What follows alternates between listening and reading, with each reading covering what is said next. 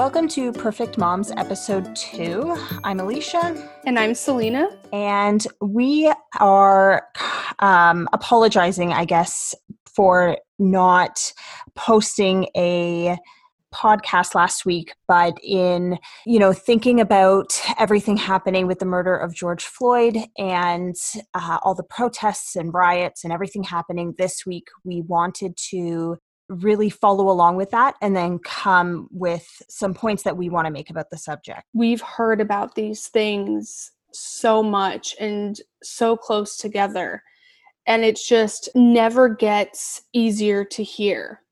And that's something coming from like a perspective of somebody who's not Black. There are so many opinions, and it's so crazy because yes, I live in the States, but that doesn't mean that people don't have opinions all over the world about this. And I think people think automatically that because we're Canadians, we're so nice and we're sorry and racism doesn't happen. And I've been on Twitter recently, and so many people are saying things like, well, I live in Canada and I've never experienced racism, or I live in Central California and I've never experienced racism. Yes. That's probably your privilege that you've never experienced racism. Yeah, that's your privilege blinding you. Right? And I, too, am a white woman, and I am angry. I'm angry for every Black person out there who doesn't feel like they can be angry. I'm angry that this continuously happens. And I'm angry for the arguments of, well, all lives matter, or how are you attacking the police right now? Yes, of course, sure. You want to say all lives matter. Nobody is saying that your life doesn't matter. No one is saying that you being white means that you don't matter in the world. You know what I mean? Right. And that's the frustrating part, is that's the problem. Yes. Listen, we want all lives matter. You think people don't want that? But then you have like people who are Black and they're like, yes, exactly. I want all lives to matter. I want my life to matter too. And for people to say, I don't see color, or that, you know what, if I don't say anything, these things won't happen or they'll go away, or I don't know anything about this, so I shouldn't speak up. That's actually the opposite of what you should do. The complete opposite of what you should be doing. Yes. And do you know what, though? This is also what I hate. I think that you as a person have a duty to admit when you don't know. And here's the thing. There are tons of things that I don't know. As a teacher, I don't know so many things. And I go out and I research and I learn. But you know what? Staying silent is not okay either. And I think if you were to post something on social media that says, I don't know anything about this situation, I'm going to go and take a couple of days to learn about it, but I'll be back to post, is very different than you posting that you're sipping margaritas in your backyard. People in like the news and the media are kind of like portraying these protesters to be like these aggressive Black people in the community. And I think that that's the problem. Like, that's why white people do need to stand up. And that's why, like, we all need to say something and be beside that community and be beside the Black community and be like, no, we're here too. We're angry too. We don't necessarily experience the same things you do, but we want to be there to support. And I think anti-racism isn't just about saying, well, I'm not racist, right? Yeah. Anti-racism is about, what are you doing to change that narrative that somehow white people are so superior to people of color? What are you teaching your children? What kind of stereotypes are you perpetuating maybe in the books you read, or, the shows you watch and those sorts of things? And no, does that mean that like you ditch every show with white people? No, but I'm so tired of having to say that. I'm so tired of having to like argue that like you don't have to give up all of your whiteness to support people of color. Yes. Oh my God. That's not a thing. Like, nobody is saying for you to do that. People are asking you to come out and support and change the idea.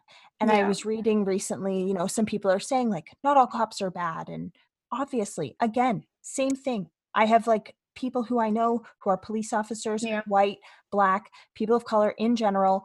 Am I saying it's everybody? No, but I am saying that there is a problem. And there is a problem that somebody kneeled on the neck of a man for 8.5 minutes when he claimed that he couldn't breathe, and he was already in handcuffs.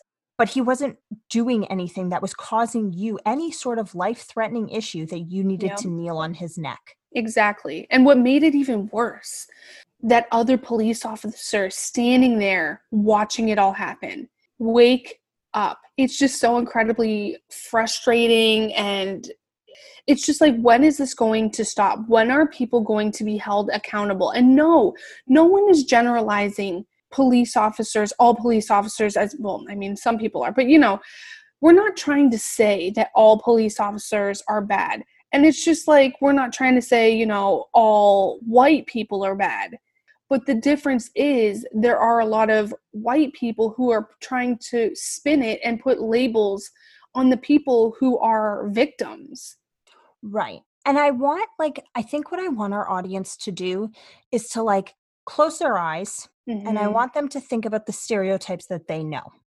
There's all of these things that go into what you personally believe is is a bias, and you Yeah. need to go and research why you believe that. That's what people are not getting and understanding. And that's what I think people are trying to just get across. And for people to be like, oh my God, like, why are these Black people so angry? Like, come on. There are Black mothers in their homes right now, sitting down with their young Black children and telling them, this is how you have to talk to a police officer. This is how you have to react to a police officer. If this happens, so and so. Like, can a white mother say that she has to sit down tonight with her white children and say the same? And I think that, there's this systemic thing that happens in the school system, in policing, in the government, all of those Yeah, places that don't necessarily provide the same opportunities for Black folks in general as it absolutely. does for white folks. 100%.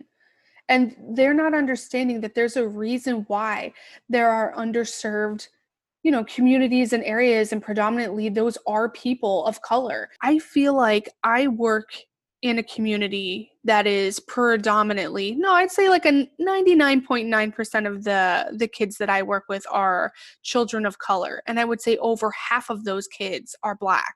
I have an obligation to say something, to advocate, to speak up, because they're feeling like their voices are not being heard. Who am I as an adult to not do something when I work with children of color who feel like they don't have a voice and it's not heard? I don't want to white splain Yeah. about racism and those sorts of things, but I feel like this episode of this podcast is really directed toward our white Yeah. listeners. Go out, read books to your children. Your child is never too young to talk about Yes. race. It is a topic of discussion. My daughter knows that people are treated differently based on the color of their Yeah. skin. And do you know what? My daughter passes as white. She just does. She knows there are certain privileges that white people get that other people don't Yeah. get. My husband is part Sri Lankan and part Trinidadian, but my children pass as white pretty Mhm. much. That affords them a certain privilege that I am highly aware Yeah. of. It's so crazy because it's the same thing for my children, but even more so for my daughter, because my husband is Chilean. He's darker skinned. My son also is tan, but he could also and has passed as Caucasian. But my daughter is very pale. And if I can put that part into perspective, so this year, at the beginning of the year, a book I read on the very first day is Queen of the Scene by Queen Latifah. And I have a platform that I message my parents on, and I took a photo of the front of the book and I sent a message and said, what the book is about and the message that we're trying to promote in school of being yourself and et cetera, et cetera. I should not have a Black parent have to message me back and say, thank you so much for reading a book that represents my child, because that has never been the norm for her I child. literally just got chills. That's not okay.